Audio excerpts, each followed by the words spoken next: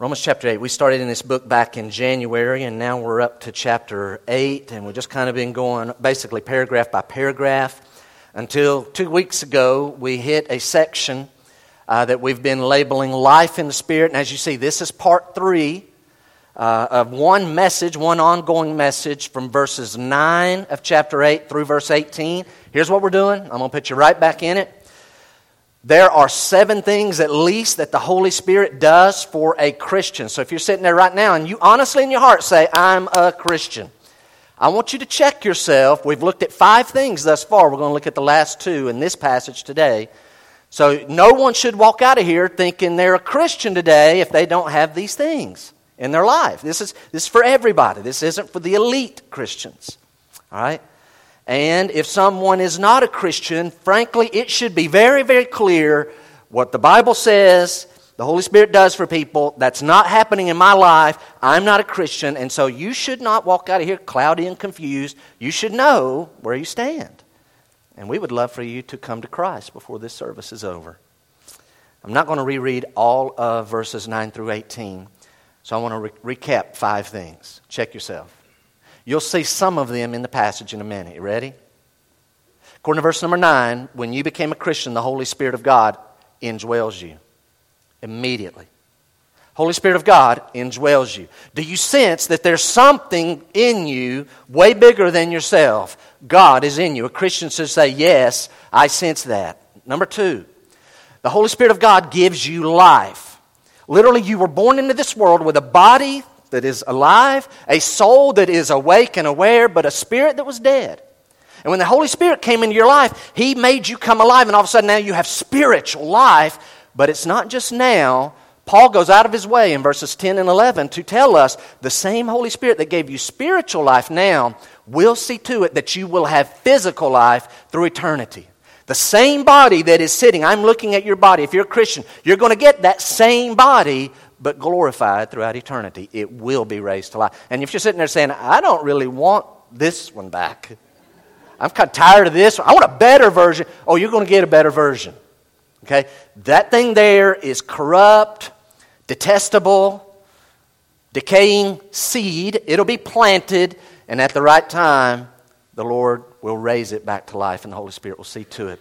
The third thing, and this I think came out of verses 12 and 13 that the Holy Spirit does is He sanctifies us. Remember that word. That's a Bible word. That's where He makes us more and more like Christ. So the Holy Spirit, He indwells. He gives me life now and later. He starts sanctifying me, making me more and more like Christ. What else does He do? Verse 14, He leads us. He leads us by convicting. He leads us by teaching us the Scripture. He leads us by prompting. Hey, do this. Don't do that.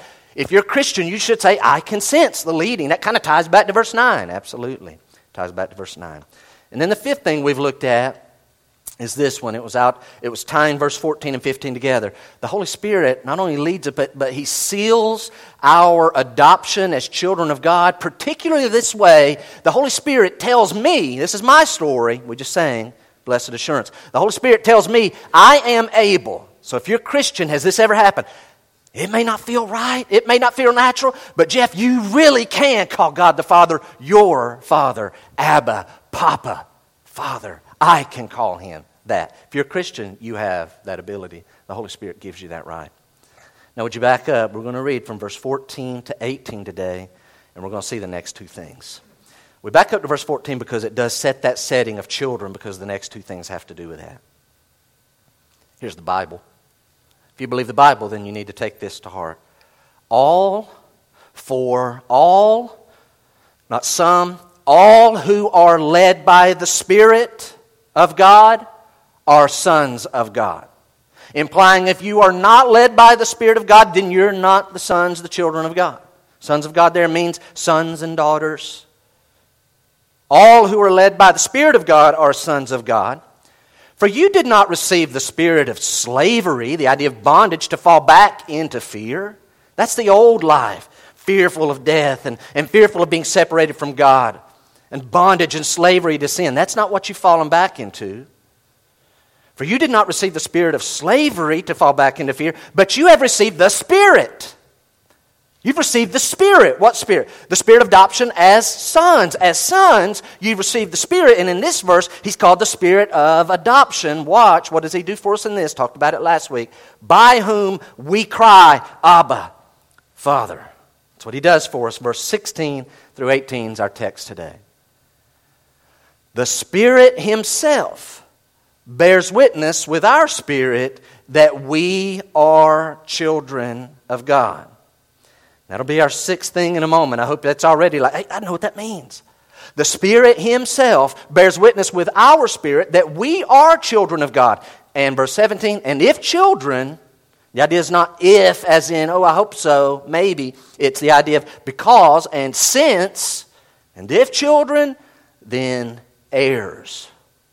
Heirs of God, which means fellow heirs with Christ. You say, I love that part. Keep reading. Provided we suffer with him, in order that we may also be glorified with him. That's the Bible. And in verse 18, Paul says, under the inspiration of the Holy Spirit, who's inspiring him to write the words of God, for I consider, I've reached a conclusion, I know this as a fact, that the sufferings, he just talked about in verse 17, the sufferings of this present time are not worth comparing with the glory that is to be revealed to us. 7 things the Spirit does. I just gave you 5. Number 6, if you want to write it down. The Spirit assures us. The Spirit assures us. The only thing I can think of that's better in this world than being a child of God is to be a child of God, literally an adopted child of God, and know I'm a child of God and have no doubt about it. I can go ahead and live this life knowing I'm a child of God. Last week we talked a good bit about adoption. Y'all remember that? So here's a Roman dad, and he wants to adopt this boy. But that boy is under another natural father's patria potestas. He's under that father's ultimate, complete power. He has complete power. But he wants to adopt, and that man is ready to get rid of this son. So he wants him. He doesn't want him anymore. And here's what happens. They have a ceremony, and it's done in a courtroom. And they have this thing called emancipatio, which frees the boy from that father's complete control, absolute power, and moves him over into a state that he can now have vindicatio, the second part of that ceremony, in which the new father adopts him and brings him under his absolute power. Now here's the key. That whole ceremony is done in a courtroom, and it's witnessed by 7 witnesses under Roman law. It would be recorded, that man gave up his paternal rights. He is now free. That boy belongs to no one. But immediately this man brings this boy under his power, and everything about this dad is now his. It's a completely new family. Everything about the old life is done away. And 7 people witness this just in case when the father dies, if down the road someone wants to question and say, now that boy's not in the inheritance, he has no rights in the family, one or several or all of those witnesses come back together and say, read the books, it's in the books, it's legal, it's binding, that's a legitimate, that was his father, he is his son, we were there, we witnessed it. And the judge says, I don't know, you're his natural son, I don't know if you get anything, but I know that boy gets that man's inheritance. And the witnesses are there to testify to that. So what does that have to do with us? Write it down. The Holy Spirit is the witness that our adoption is into the family of God, and it is legal, it is binding, it's legitimate, it is real. And if you're sitting here this morning and say, so let me get this straight, the Holy Spirit reminds the Father that He adopted us. No, God's not forgetful. God's the one who did the adopting. He knows what He did. He's the one who set the whole thing up in eternity past. You say, then who's the Holy Spirit witness to? Look at verse 16. It's a good question. So let the Bible answer it. Verse 16. The Spirit Himself bears witness with our spirit that we. So the Holy Spirit says, you're a child of God. He tells me. His witness is to me. This is talking not only, so verse 14, 15 is about this transaction of adoption. Verse 16 is about my awareness of the transaction. It's about the reality, being aware of the reality. Watch this. I've not adopted. Some of you have adopted. And I know one family in our church just finished adoption of 5 children. I know of another family in our church is trying to get an adoption of a little baby. And some of you yourselves, you have been adopted. Let me tell you something. Those of you who have been through that, you know what I'm about to say is true. When a parent adopts someone, they want that child, come into the house. Come on into the house. Make yourself at home. Know that you belong. Assume your role. This is your new family. This is your address. That's your room. There's the refrigerator. That's where I'm going to do this the first time. Okay, I'm going to do it the first time. Here's the cups. All right, here's the plates. Over here's the food. You want something out of that? Now the second, from now on, get in there and get it just like everybody else. Come in and don't go around all sheepish. Well, I'm adopted. No. We didn't do that. We didn't bring you in to come in all head down and not making eye contact and just sneaking around. We brought you in because we love you. You're chosen and loved. We want you to assume your role, be part of the family. That's your crazy uncle over there. That's your grandma. She's always going to start kissing on you just like she does.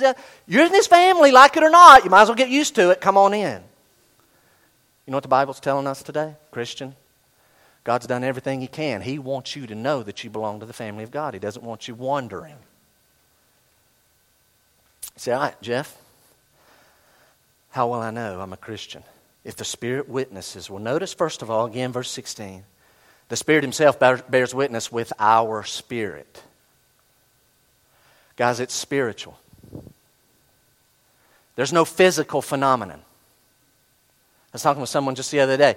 There's nothing that physically happens to a person where I look at it, like today, I cannot tell by looking at you, oh, those are saved, those are not. If we could, I would probably group you, not to be mean, but I would probably group you into groups. And certain parts of this message, I would target toward a saved group, and other parts I would make eye contact and direct that part toward those that are not yet, because there's a physical phenomenon. There's none of that.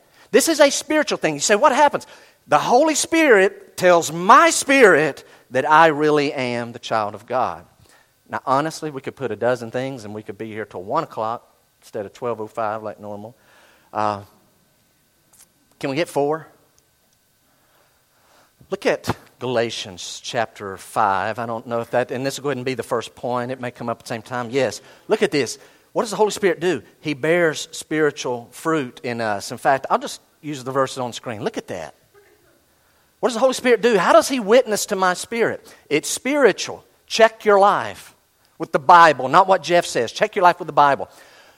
Another idea of fruit is evidence, the byproduct, the proof of the Spirit being in your life. Are these things part of your life? Look at that list.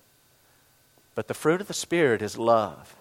The evidence, the proof, the byproduct of Him coming in your life. The fruit of the Spirit is love. Love for God, love for brothers and sisters in Christ, love for lost souls. I just put kind of 3 groups. Love for the Word of God. Love. The fruit of the Spirit is love. It is joy. You say, but I may not be happy. I'm not talking about happy. There's joy, deep-rooted joy. We're going to talk about the reasons why later. Peace.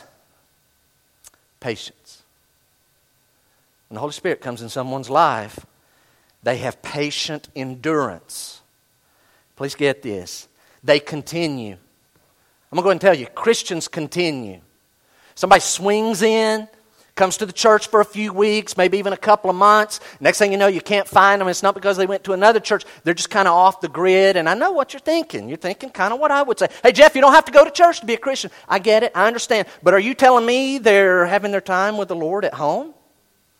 Are they having their time in the Word and in prayer and with the Lord at home, and they just choose not to be with God's people?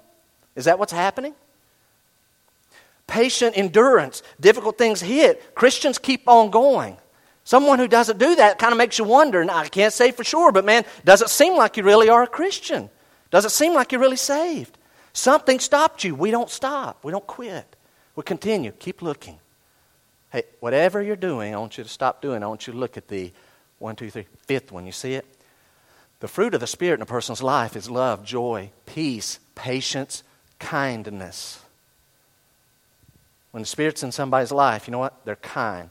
Everybody in the building, everybody in here, stop and check yourself.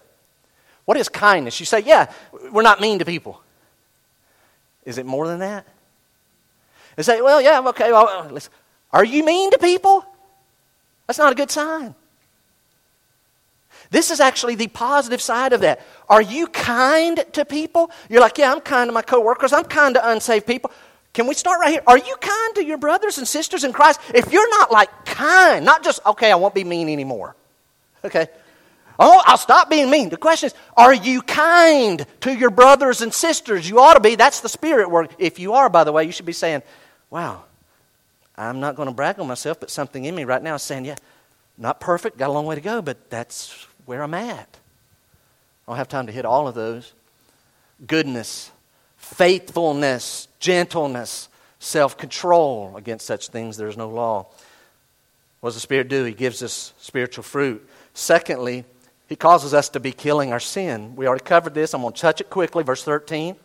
Not on your screen, but verse 13, if you have your Bible open. Paul says, if you live according to the flesh, which means a sinful, fleshly, the lowest part of our nature, if you live that kind of life, you will die. But watch the end of verse 13. If by the Spirit, notice, by the Spirit, you put to death. We're not playing games here. This is rough language. You put to death the deeds of the body, then you'll live. You know what you kill? You kill what you don't like. You kill what you despise, unless you guys are out deer hunting. I know that's the exception. Like, oh, I hate deers. I just like, want something to eat or like having fun, whatever it may be. Sin in your life, the Holy Spirit helps you to despise that sin. You say, but a part of me loves that sin. But the Holy Spirit in a believer never lets you get comfortable. Never lets you get all cozy with sin. I don't know about you guys. I still sin. But when I do, He starts thumping in my heart, in my soul, in my spirit. It's just, I'm not allowed to be that way. I have to get it right. Third thought there is He gives us power for service. All that means is, I don't know what happened. All of a sudden, I got saved, and it maybe took months and perhaps even years, but God is using me. It's like He's doing things in me that I never would have done on my own. And then the fourth one, we could put a dozen. But the dead giveaway is there's this inner voice. I told you it's spiritual. Is there an inner voice that tells you, you're the child of God?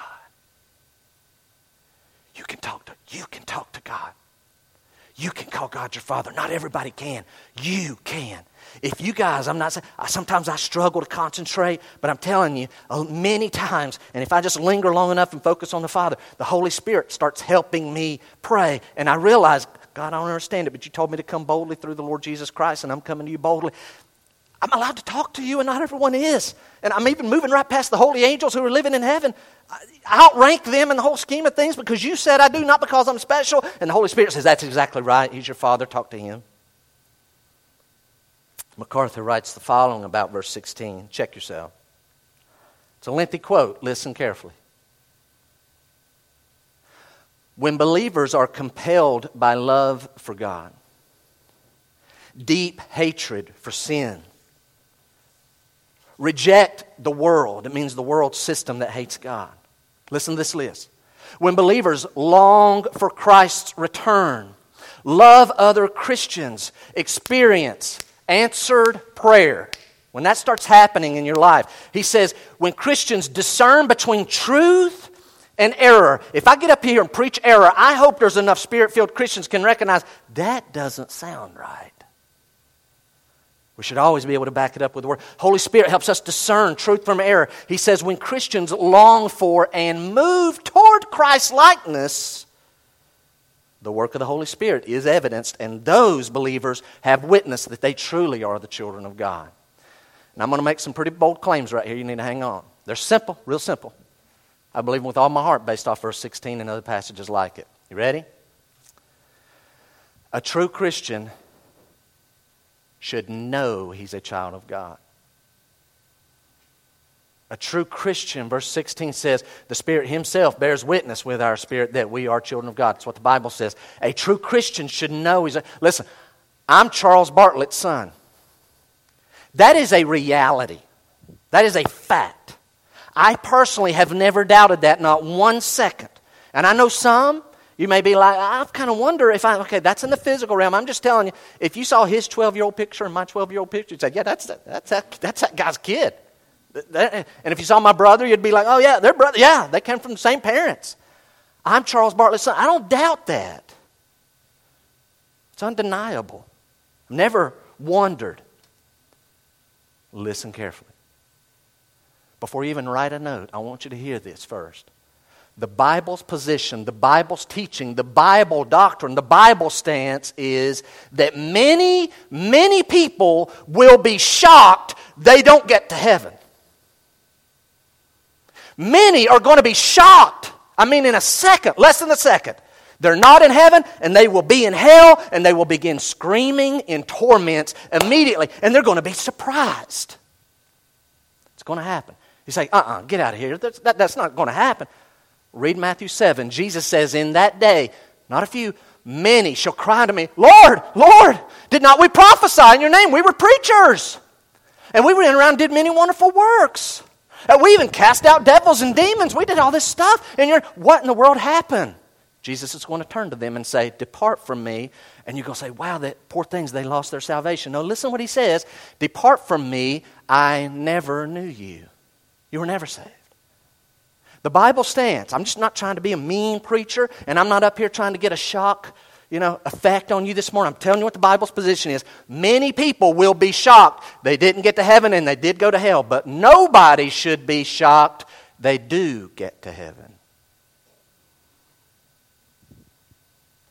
No one's going to be shocked. Me? I made it? If you're sitting here this morning, I wrote this thought this morning, very simple. If as you sit there right now, your belief is this. By the way, this is somebody here today. This is your belief. You're going to go to heaven, where are you going to go? I asked a young man this just the other day on a Wednesday night. I said, where are you going to go? Not if, but when you leave this world and you die, where are you going to go? He said, well, based off how I've been living lately, I'm probably going to hell. I said, say his name. I said, let me just clarify one thing for you. I said, I can drop one word. I said, you are on your way to hell. If you think you're probably on your way to hell, you are on your way to hell. You say, why is that? Because faith in Jesus Christ is something a person knows they're doing, and it has a starting point, and it continues and continues and continues. That's the Bible stance. The normal status of a Christian is to have assurance. So you're saying, Jeff, are you telling me Christians never doubt? No, hang with me. I'm not saying that. I'm saying it is not normal for Christians to doubt. Have you ever doubted, Jeff? Yes, watch this. From the age of 9 to the age of 12. I got saved when I was 9. My official 99.9% of the time, I was just certain. But every now and then, I pretty well knew I was going, but I would have just a hint. It's a cloud of doubt. That was not my default stance, but that every now and then I'd hear strong preaching on like Matthew 7 and hell, and I'd be like, oh, is this really real? But then something happened when I turned 12. I read a particular verse, Titus chapter 1, verse number 2. Realized what it said, God who cannot lie. This is what the Bible says you have to do to be saved, which is absolutely nothing because Jesus did it all on the cross. Put your faith and trust in Jesus, Him only. Holy Spirit helped me realize that, and to God's credit and glory, I can tell you, honestly, I haven't doubted a second since. You say, man, I wish I could get there. The normal state for a Christian is assurance. For a Christian to go around doubting their salvation, and I'm describing some folks in this room, I understand that. Something's wrong. That's not normal. You say, what could it possibly be? Let me throw 4 things at you very quickly. Number 1, maybe you've never heard it explained exactly what eternal life means. Can I just say, we'll hit this multiple times in Romans 8. We already hit it a little bit. If you can lose it in a few months or in a few years, you had few months, few years of life. You didn't have eternal life. Does that make sense? Maybe somebody, in fact, it's not only you've not heard about eternal life. Unfortunately, you sat under some teaching or read a book and someone flat out told you you can lose your salvation, and that really confused you. You really have put your faith and trust in Christ, but here this person, you look at them as an authority, they go off script from Scripture, and they start saying you can lose your salvation. It really messes you up for a while until finally you get rooted in the ground and you realize, wait a minute, eternal is eternal. And wait a minute, I didn't save myself. Kind of another thought along that same line is some folks struggle once they even hear about eternal life, and this is somebody here this morning, you struggle to believe that it's permanent. So you kind of got a theology issue that needs settled. But I'm going to tell you probably the number one thing that I find of a person who has really put their faith and trust in Christ and Jesus that causes them to doubt. And here's what I found most of the time. They don't take the garbage out, and they live in sin and allow sin to build up. They maybe say 1 John 1:9, but they don't really access 1 John 1:9, which says, if we confess our sins, He is faithful and just to forgive us and to cleanse us from all unrighteousness. So in other words, when I sin, it is not, Lord, would you please forgive me? It's, Lord, you're right. I did that, and I thought that, and I didn't do that. You're right. God, by your grace, help me not do that again. I'm sorry. Thank you for forgiving me of that. There's a difference between, would you please? I'm waiting to see if He's going to. No. Thank you, God. Not assuming and presuming, but just by faith. Lord, thank you. Help me to be stronger in that area. I'm going to tell you, when you let sin build up, you forfeit your assurance. You said, Jeff, you said there was 4 things. Yeah, here's the 4th one. A lot of people doubt their salvation because they're not saved. And they ought to doubt. That's the main reason, probably. If you say, yeah, I'm kind of 50-50, and really if I had to give a real percentage, I'm kind of 49 that I am on my way to heaven and 51 that I'm not. I'm not the final judge, but boy, based off what I've read of Scripture, I'd tell you, yeah, you're not 49. You're 100% lost. You need to get saved. But the Spirit assures Christians. And I hope you understand this. That's not for the elite diamond status Christians. Well, I hope to make diamond status one day and get that assurance. This is normal. That's normal. You're the child of God. Yes, you sinned.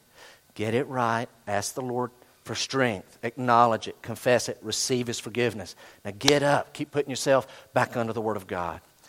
Number 7 this morning comes out of verse 17 and 18. What does the Spirit do? The 7th thing we've looked at is the Spirit guarantees our inheritance.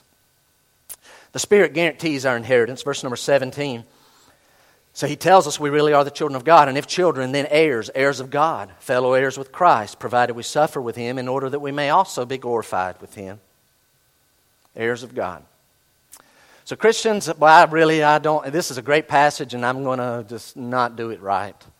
I hope the Holy Spirit will just take some thoughts, or maybe what you read there on the page or see on the screen, and drive home to you so that you walk out of here with a whole different confidence and awareness and excitement about what God has done for you. You have a guaranteed inheritance, the Holy Spirit, the one who says you can talk to God as Abba Father, the one who promises you really are a Christian. He tells the real Christian, spirit to spirit, yes, you're a child of God. He also lets us know that we have this inheritance waiting, and it's real.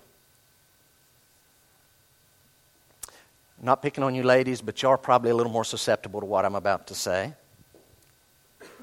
Gonna hate me. If you ever catch yourself watching TV and watching the Royals, and I don't mean Kansas City Royals, okay, not talking about sport. If you're watching the Royals from the other side of the Atlantic over there, and you're watching that, or maybe you're watching one of these Hollywood glamour couples and glamour families. If you're watching that and you just see all the pomp and the splendor and all the pageantry, and look, everybody loves them and it's a big deal. It's kind of like they're Hollywood's couple or their Hollywood family. If you look at that and think, I'd like to be part of that. Don't. Say, why? If you're a Christian, that is such a huge step down from what you already have. Would you go with me? It'll be on the screen. But if you got a Bible, look at 1 John chapter 3. Look over there. Maybe put yourself a little marker. Maybe somebody needs to be reminded of this today. Look what John says. John's the last remaining disciple. He's probably in his 80s at this point, pushing 90, maybe already in his 90s. He's the last one. I really, as much as the truth of what it's saying, I want you to get the tone of what he says. 1 John chapter 3. Christian, this is for you. Look what he says. See what kind of love the Father has given to us. I want you to see. If John were here today, his voice all quivering and low and his back bent over, he'd say, do y'all see what kind of love the Father has given to us? What kind of love is it? He says, that we should be called the children of God, and so we are. You say, yeah, but it doesn't seem to be anything unique or special. Nobody can't even tell who is and who isn't. The reason why the world does not know us is that it did not know Him. Here, the very Son of God, God Himself, walked among mankind. They couldn't even figure out who He was. Beloved, listen, Christian, hear this, taste it. We are God's children now. And what we will be has not yet appeared. But we know that when He appears, we shall be like Him, because we shall see Him as He is. And everyone who thus hopes in Him purifies himself as He is pure. You know what John's saying? Think, look, see how much love.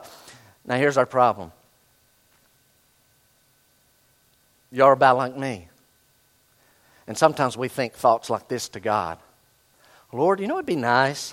Every one of us, come on, you know you're guilty as I am. You know it'd be nice? It'd be nice to be like Bill Gates' heir. And I understand he's got some kids. I don't know how many he has, and apparently he doesn't give them as much as you'd think. It's a lot, but it's only a few million. It's not like, hey, here's $1 billion for you, and $1 billion for you, and $1 billion for you. He only gives them a few million. Apparently they're in the will, but most of his stuff has gone to charity. But every one of us, we probably, here's how we think. I'd love to be Bill Gates' only heir and get the whole thing. And then just wait on him to die. It's kind of, yeah. Here's what we think to God. I'm telling you. Somebody in here, here's our thoughts. It's almost like we tell God, God, if you really love me, will you give me a new house? Lord, if you really love me, give me a new car. Can I pick the make and the model and the kind of the accessory package and the color? Lord, if you really love me, I want a mountain cottage. I want a condo at the beach. If you really love me. And some of you are hearing that and going, yeah, I used to think that thought, and here's where you're at. Listen, God, if you really love me, give me good health. Give me good health again. If you really love me. You know what God says in 1 John 3? You know what He'd say to that? Whoa. Do you know what this says? What, Lord? You're my child. Okay, yeah. So since I'm your child, no. You're my child. You will live with me forever. Everything I own, you own. Oh, okay, great. That's great, Lord. But no, don't just blow that off. Christian, you have a valuable inheritance. It cannot be lost. You say, why is it valuable? It's valuable because of the worth of God. Our inheritance is valuable. Why? Because of the worth of God. How valuable is God's worth? What is God's net worth, by the way? Let me sum it up. One word. Everything. Everything. To be more specific, everything that God possesses, you are an heir. Literally, what verse 17 is saying is, Jesus doesn't receive His inheritance, but that Jeff Bartlett gets the equal inheritance. And now you're saying, I know he's lost it now. He's put himself on a line with the Lord Jesus Christ. No, I haven't. Paul, inspired by the Holy Spirit, did. And children, then heirs, heirs of God, fellow heirs, joint heirs, co-heirs with Christ, provided we suffer with Him. So what in the world does God possess? If we possess all that He possesses, here's our inheritance. Eternal life. God possesses eternal life. By the way, that's not a length of life. That's a kind of life. Don't have time to go into it. God possesses glory. Christian, you will have glory. And that's not for you to feel puffed up. I'm just telling you what's coming. God has glory. You possess that because you are His child. You will be an heir of all of that. You will have. You say, so I become like God Himself? You are brought into God, but you don't become God. Literally, you are placed at the right hand of God in the Lord Jesus Christ. What does He have? God has holiness. Christian, this should encourage you. You inherit holiness. Now, you're not there yet. I'm so glad through eternity I'm not going to struggle with sin. I'm going to be so glad of that. It's one of the best things. So what does God own and possess? The universe. Literally, last night I go out and I look at the stars and went and check the mail because I got the time I checked before. I just want to make sure. And I look up and there's mostly some clouds, but I see some stars and it just like, yeah, I own that and I own that. And we own the New Jerusalem that's coming. But the greatest thing that we possess and will inherit, wish that time, chew on it. We inherit God Himself. God is our greatest inheritance. All those things are great, but I promise when you see God, you're going to say, this is wonderful, but I'll give all that up if I can have this. Wow! I'm spending eternity with God. Look at this. That's what I've inherited, and you can't lose it. And so you hear that, and here's what we think. Well, then, man, let's check out right now. Let's go get this inheritance. This sounds wonderful. What are we waiting on? What we're waiting on is verse 17, the second part. Okay? If you would, look to verse 30. Romans 8, verse 30. If I could get technical just for a moment, verse 30. And those whom he predestined, he also called. So again, y'all have heard my story in 1979. He called me. The reason that happened is because I was predestined. I know I've run into people and they get kind of mad when preachers dare to even read these verses that are in Scripture. But I want you to look. That's not our thought this morning. It's not the main one. Look at verse 30. Those whom he predestined, he also called. Here's the key for today. Those whom he called, he also justified. He called me in June of 1979. I put my faith in the Lord Jesus Christ because he extended his grace. I received it, and in that moment, God justified me. And then Paul says, those whom he justified, he also glorified. Watch this. Here's what happens. When a person gets justified, insert your time. Do you have a time where you started putting your faith in Jesus? If you pull this, by the way, I've been a Christian pretty much all my life. That's a scary statement. No one's born a Christian. For me, I was 9 years old. God justified, which means I declare you righteous, not because Jeff is righteous, but because he's accepted the righteousness of my son. Now over here we're going to put glorification. So that's justification. Here's glorification. Paul says anyone who has been justified will be glorified. But in the meantime, there's this thing called they need to be sanctified. Sanctification, where they're made more and more like Christ. Now here's the part we don't like. Sanctification, tucked in between these two, involves suffering. It does involve suffering. So would you write this down? We see it already. Two thoughts out of verse 17 and 18. And that's the certainty of suffering. Yes, we have this inheritance, but in the meantime, there's this certainty of suffering. I spoke with someone on the phone about this verse this week. Sarah Sailors. We were talking. And I said, I kind of struggled with that. So y'all work with me. Look at that. Actually, look at verse 17 in the Bible. You know what he says? Provided that we suffer with him, and then we'll receive the glory. The glory will be revealed to us, provided we suffer. So that's what we can expect. So I asked myself, what is this suffering? And I kind of wrestled with it a little bit, and I reached my own conclusion. And then I checked a couple other writers to kind of see where they were at. And sure enough, it kind of fell out into two different groups. Here's group number one. They read verse 17, they hit verse 18, and keep right on going where we'll be next week. And they say, it's very clear in the context of the Scripture. This is the suffering of the whole planet. The whole earth groans. There's this curse on creation. And we're under that curse. And we have aches and pains, and we have loss and sorrow, and we're frustrated. And there's futility, and there's weeds, and there's marital trouble, and there's financial stress, and that's what we're all going to go through until it's time to receive the glory, and we just know that's just going to be part of life. Is that the suffering? Because suffering is certain. Or is it this? Someone else may say, no. It's suffering specifically tied to being a Christian. They suffer with Christ. Jesus said the servant is not greater than his Lord. If they hate me, they're going to hate you. So in other words, this suffering is because I'm a Christ. In fact, almost more that I am a Christian, the more love I have for the Lord and the more sanctified and separated my life is, all of a sudden I'm going to receive scorn and ridicule and ostracization. I should not have even tried to say that word. Alienation. And everybody at the plant is getting a promotion, and I'm not. And I know full well why I'm not. It's because I'm a Christian. And by the way, we're an American. You say, Jeff, it's kind of not that way here in the U.S. Trust me, around the world today, some people are being physically beat up, persecuted, thrown in prison. As I'm standing here free, and as you sit there free today, we'll go get something to eat after this, and we'll shake hands and hug necks. But somewhere in this world, our brothers and sisters are in a dark box, in total isolation, only because they put their faith and trust in Christ. And others will die today. They will die today. It's like, is that the suffering? Is that what's coming? So Jeff, what do you think? Is it this one that we're just all saved and unsaved people? We get diseases and we have loss and we go to that funeral and we love them and our pet dies and this is real stuff. This really does hurt. And is that what it is, or is these things specifically because we're Christians? The only thing I could conclude is yes, I think it is all of that. You got to have the suffering before the glory. Christ does not assure us of health. Yeah, I know that, Jeff. Do we? I'm always amazed at how sometimes we just assume God owes me health. God does not promise us wealth.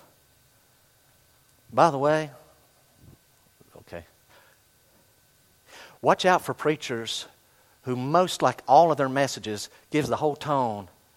If you ain't having health and wealth, something wrong, because that's how God always wants it for you in this life. They're very selective on their passages of Scripture, or they're just apostates. I don't care how much they smile. I don't care how much they blink. I don't care about how many books they have on the front, down there at Books A Million, and how many millions of copies it sells. If you get sucked into that, here's what I know.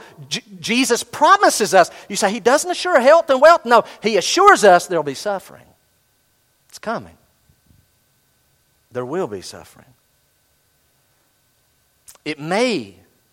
In fact, I'll go stronger. It will be. You will have frustration. You will have sickness. You will have loss. You will have pain and death. And you may have ridicule, scorn, loss of promotion. You may even be killed for the cause of Christ. Oswald Sanders wrote the following about Shadrach, Meshach, and Abednego. We know them as the three young men in the Old Testament. There's this big idol. The Chaldean king says, now listen, everybody, when the trumpet blows and the horns blow, everybody bows down to the image. Trumpets, horn blow, everybody bows down except Shadrach, Meshach, and Abednego. And they're like, no, we know that's idolatry. We're not doing it. We serve Jehovah God, not doing it. Well, here they come. Whoa. Them! Get them! Okay, hey, hang on. Now, apparently you boys didn't hear the notice, so listen, we're going to do it again. When the horns blow and the trumpets blow, bow down, everything will be good. We'll let this one slide. Right?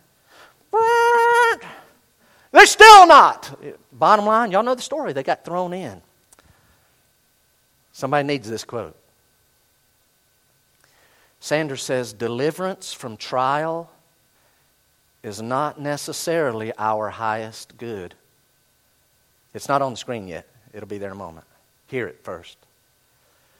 Because this is how we think. This is how we think. But he's right. Deliverance from trial is not necessarily our highest good. God did not deliver the three men from the fiery furnace. But He did deliver them in the fiery furnace. And I wouldn't put this quote on there if it wasn't something to take home and meditate on. He says, we must get away from the idea that deliverance from trial is the highest form of spiritual blessing. And I'm like you guys, I'm telling you straight up. When I'm struggling, I love to know that God came through and even to be able to give a testimony. God fixed it. God came through. We were able to pay it. We were able to do that. I didn't have to do that, and we love that. But I'm going to tell you, that is not automatically the highest form of spiritual blessing, and we in America think it is.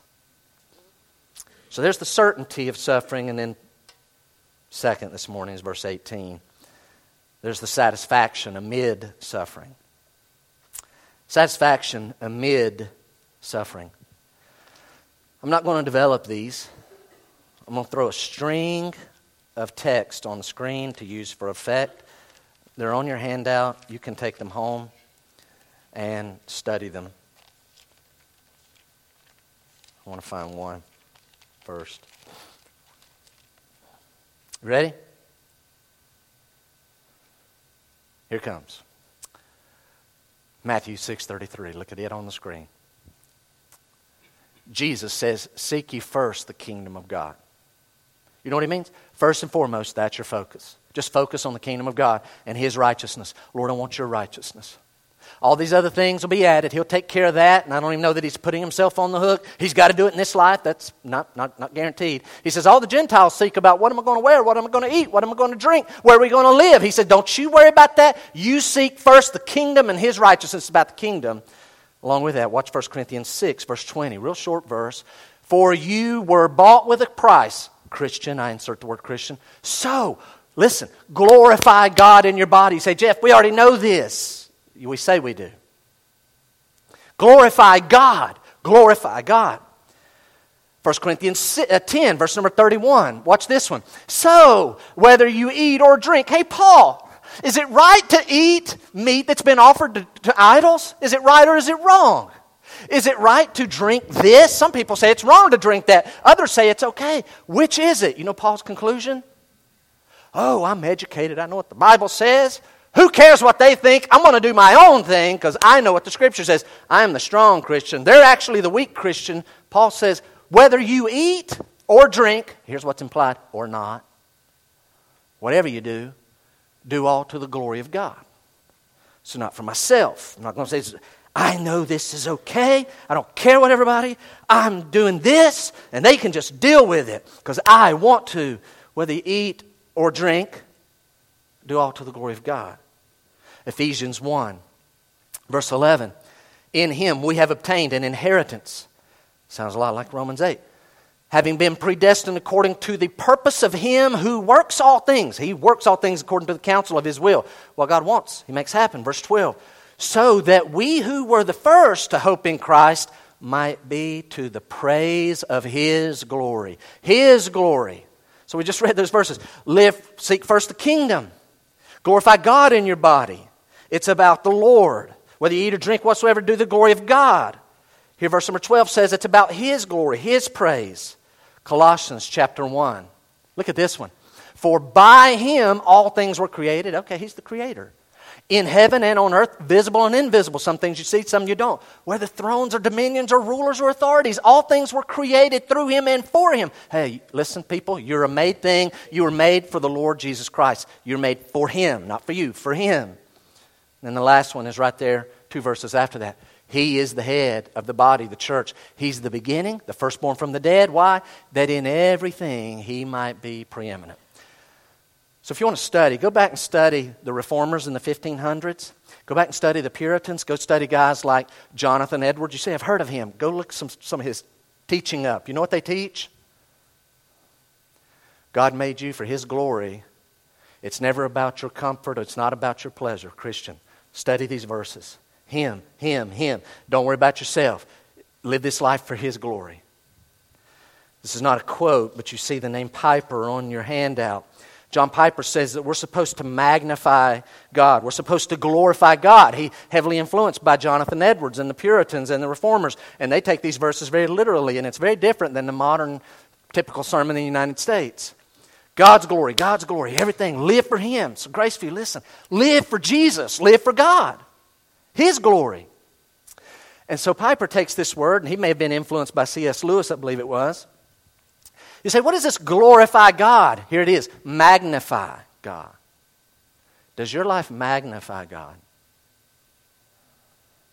They say, oh, magnify God, kind of like a microscope, right? Kind of make God look bigger. Listen, Piper says, not like a microscope, like a telescope. A microscope takes that which is small and makes it appear large. A telescope takes that which is huge and unimaginably great but distant and makes it appear real and relevant and close and beautiful. Christian, you are called to glorify by magnifying God like a telescope. Why? Because we live in a world where there's evidence of God, but unfortunately today's modern sinful man thinks, well, if there is a God, He's way over there. Our job is to make Him appear close and beautiful. So, good. Got it. I'm in. Sound like a great thing? Let's pray and go home. I'm hungry. It's about me. Piper, again, not a quote. He says, the purpose of your life is to help others see this seemingly distant God as real and more beautiful than all else. How do we do that? That happens when we treasure Jesus. Treasure Jesus.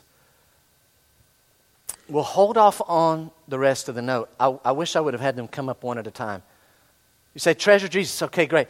Do you treasure Jesus? Do you value Him more than anything else? You'll see them on the screen in a moment. Listen. A lost world will realize we have a great God when we treasure Him more than our health. Well, hold on the screen, but if you want to write that word, more than our health. If literally, guys, I'm going to ask you this morning, this is tough. As again, it's going to come my day. My day's coming. But if God were to say, Jeff, got a deal for you. I'm going to be glorified in your life. People are going to realize I am great because they're going to see you valuing and treasuring me even more than your health. Now, here's the thing. You're going to lose your health. Would I say, sign me up, Lord? Or would I say, Lord, anything but my health? And by the way, we really show Jesus as a treasure when we value Him even above our wealth. And you can really tell that one pretty easy. Because if you never give anything away and all your whole mentality is accumulate, accumulate, build up, build up, build up, Jesus isn't a treasure in your life and you're not showing Him great and beautiful to anyone. Our home, our reputation. Do you realize how many people have lost their home? I'm not going to give you any figures, but there's a ton of us in here. If we could have back every dollar we've ever given to the cause of the Lord, whether it be through a local church or missions or some special need, our houses would be paid off and it'd be a lot different house than the one we're sitting in. A lot of you are just like me. What you give to the Lord is more than you give to your mortgage. What if we could like double or time and a half our mortgage? Man, we could live over here and it'd be great. And if you're sitting there saying, hey, it is kind of, hey, I've never thought of it that way. Honey, we need to get a lot better. It's just a house. It's just a house. Matthew 13. I'm only going to look at the first verse here. Look at this. The kingdom of heaven is like treasure hidden in a field. Treasure. A man found. So he finds his treasure. And the idea here is a lot. And he covers it up. Then in joy, he goes and sells all that he has and buys that field. Look at that verse and just keep it real simple. Watch, here's a comparison. Here's a treasure. Here's all he has. And he makes a choice. I'll give up all I have for this treasure. The kingdom of heaven is where Jesus is the treasure. And most people don't recognize Him. But I realize that. And I know it's coming and it's real. And there's this inheritance and there's suffering in the meantime. But that's okay. I'll go through this present time suffering for the eternal glory that's to come. I love you even more than this. So I'll give up all that I have, Lord, if you want it. All that I have, I'll put that aside to have you. And when we start living crazy like that, people start realizing there's something about those people. Only one life, which will soon be past, and only what's done for Christ will last. I'm very quickly going to throw two passages of Scripture. Can we look at Acts 16? Look at this. Acts 9, 15 and 16. Acts 9, 15 and 16. Paul's just been saved. His name's Saul, actually. And there's a man named Ananias, and the Lord's telling Ananias, Ananias, go over to Saul. He's on the street called Straight. He's in the city of Damascus. He's already had a vision that you're coming, so I want you to go. And Ananias starts saying, Lord, wait a minute. That's this Saul fella that's been killing Christians. I'm a Christian. He's out to kill people.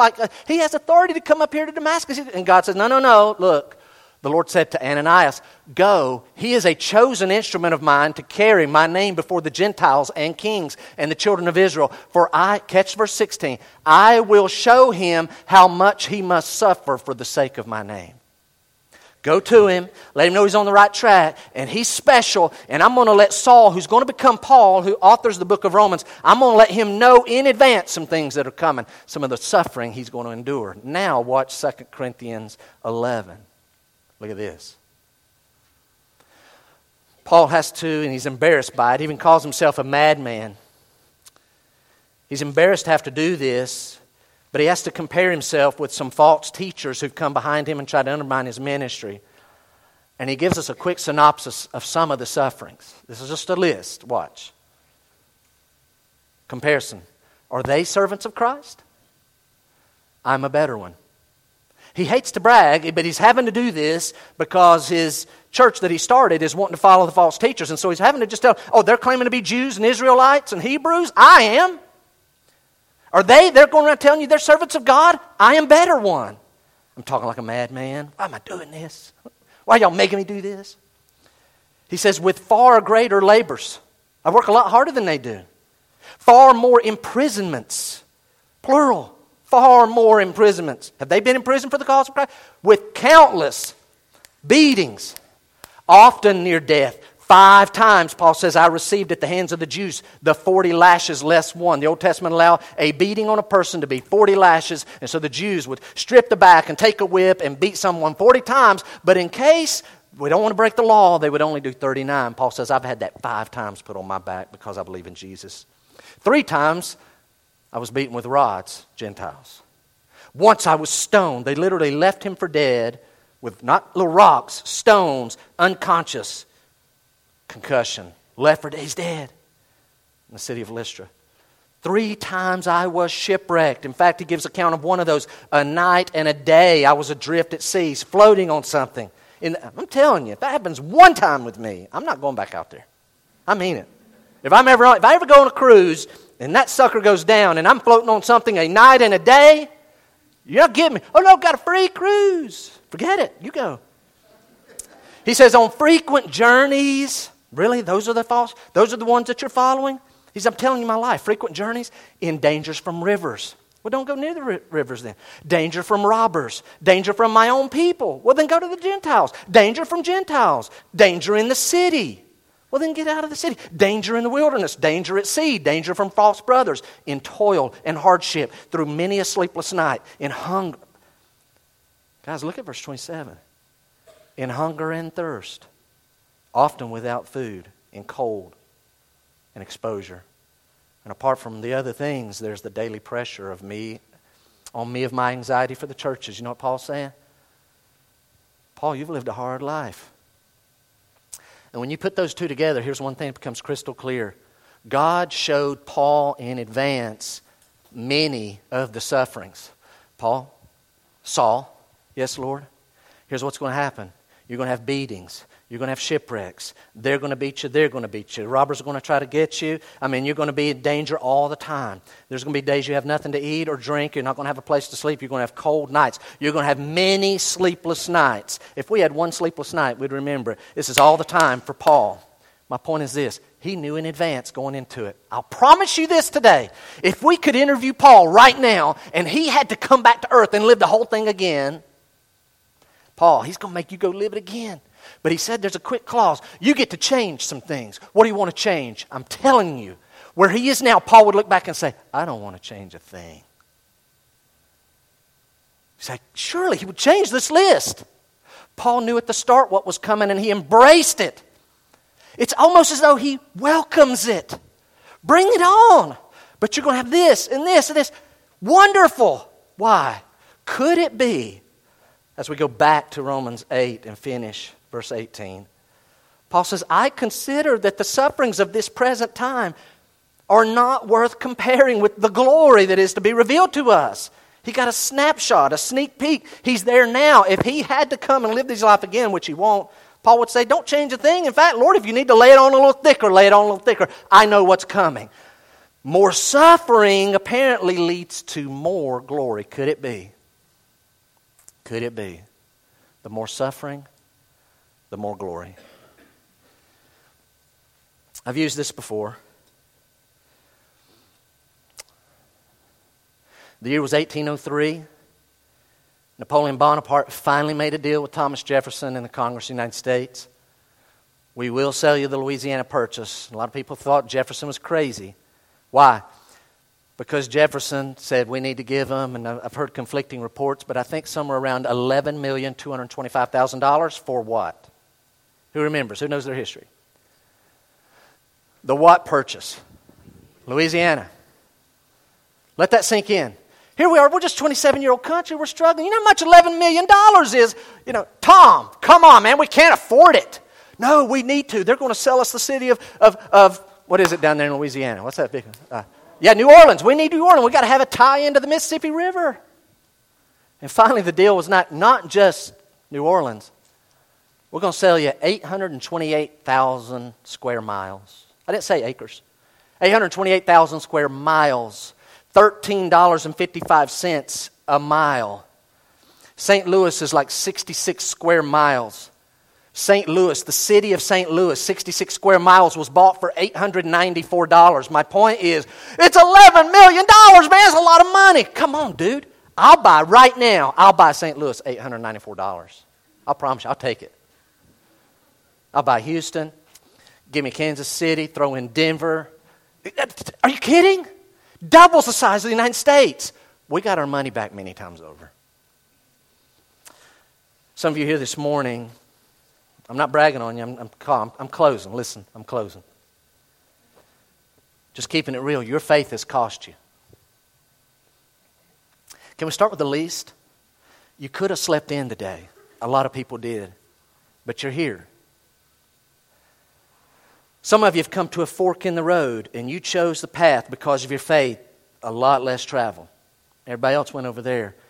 And maybe by yourself or those you were with, we want to do this? Let's do it. Let's take that one. It's going to be hard, yeah? And you meet with loss and sacrifice and pain, but it's for the cause of Christ.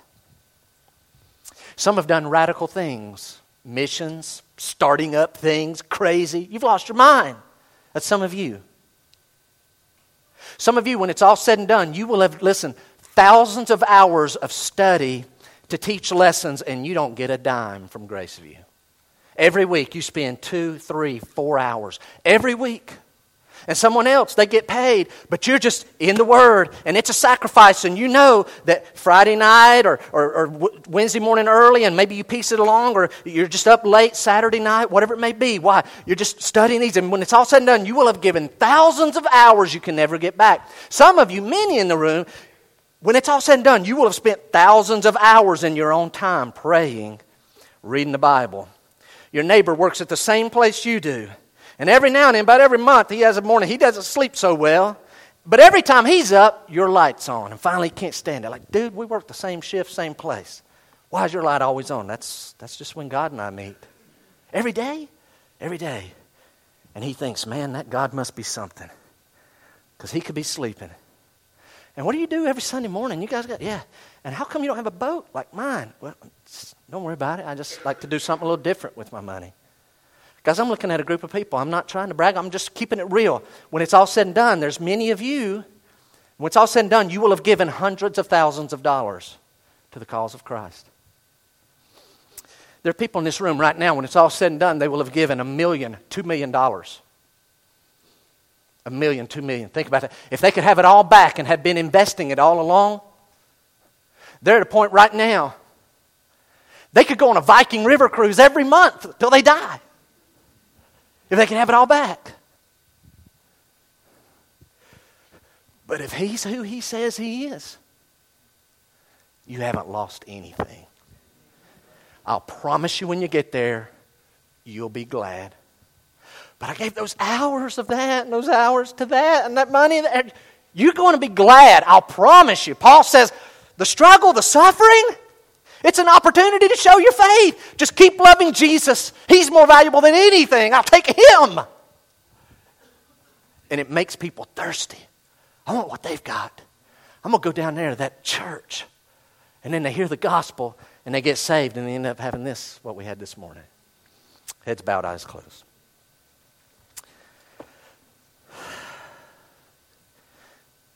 Two types of questions. Here's the first one. Real simple and straightforward. I need everybody to answer. Answer in your heart. Does the Spirit give you assurance? Check your heart right now. I hope every person that is a Christian, I hope you can honestly in your heart say, and I'm not bragging on me, Jeff, we could have a private conversation. And when you were talking about all those things the Spirit does in a person, I know. Verse 16 is true. He tells me I'm a Christian. Verse 15 is true. He tells me I'm allowed to call God my Father. He kind of prompts me to pray that way.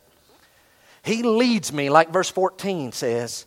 Jeff, by God's grace, I know for a fact I am being led, I am being prompted to pray to my Father because the Spirit bears witness with my spirit that I really am a child of God. Listen, I'm going to ask you. No one looking around. And don't play games. You say, I know that for a fact. Not bragging, but I know that for a fact. Would you raise your hand? Raise your hand doesn't make you. You could lie. But if that's a fact, would you raise your hand?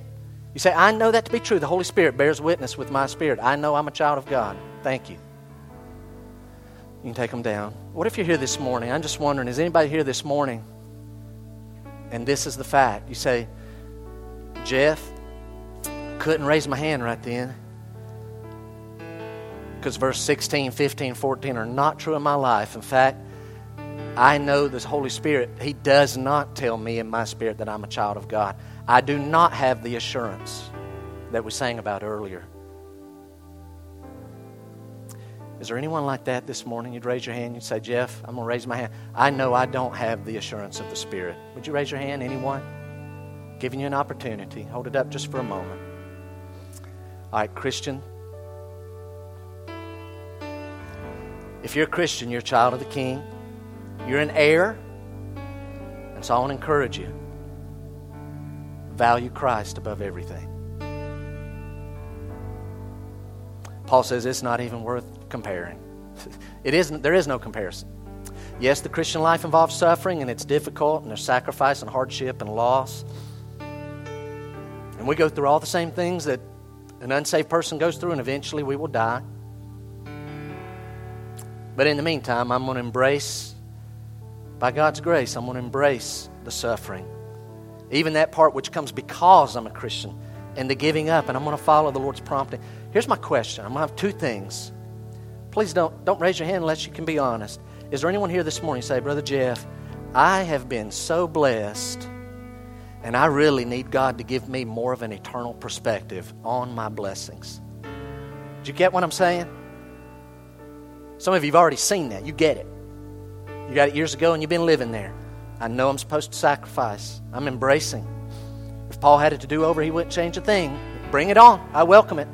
Apparently, verse 18 saying, more suffering is going to be more glory there. Jeff, I am blessed. I'm in just a good place. But I need to be more aware of my blessing. I need an eternal perspective. Is there anybody like that? You raise your hand. You say, I just need God to give me. Thank you. I see several. Is that anybody? Say, God, just give me an eternal perspective. I don't want to live a wasted life. And here's my last question. Is there a Christian in the house that would say, Jeff, right now I'm in a test, and it's the test of my life. But I want you to pray that God will give me an eternal perspective and the strength to embrace it and see it as an opportunity to make Him look good. I see a hand already. Anybody? I'm in a tough spot, going through something. Would you raise your hand? Father, as we stand and sing to you, I pray that we'll get what you've told us. Lord, thank you. You let us be called your children. Lord, thank you. We can never lose our inheritance. Can't lose it. Thank you for the Word of God that is always sure.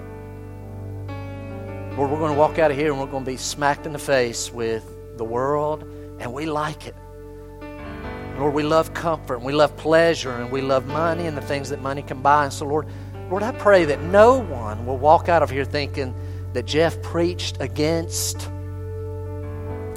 wealth and health. Lord, those are blessings. Thank you for those blessings. Lord, I have relatively good health today. I want to say thank you for today. And Lord, most all of us, compared to any part of this world, we are all wealthy. We're blessed. So thank you for that, Lord. We do not just cast that off as an evil thing, but Lord, would you help us not love it more than you? And Lord, help us to use those things as opportunities to further your kingdom. Lord, for the one that is in a trial, a struggle, their faith has been stretched thin, God, would you let them go home and remember Paul's inspired words? The struggle and the suffering cannot compare. Yeah, $11 million is a lot, but it doesn't compare to 828,000 square miles. Thank you that is a drop in the bucket to our spiritual inheritance. Let us sing the victory today. Would you stand with me? Sing with our team.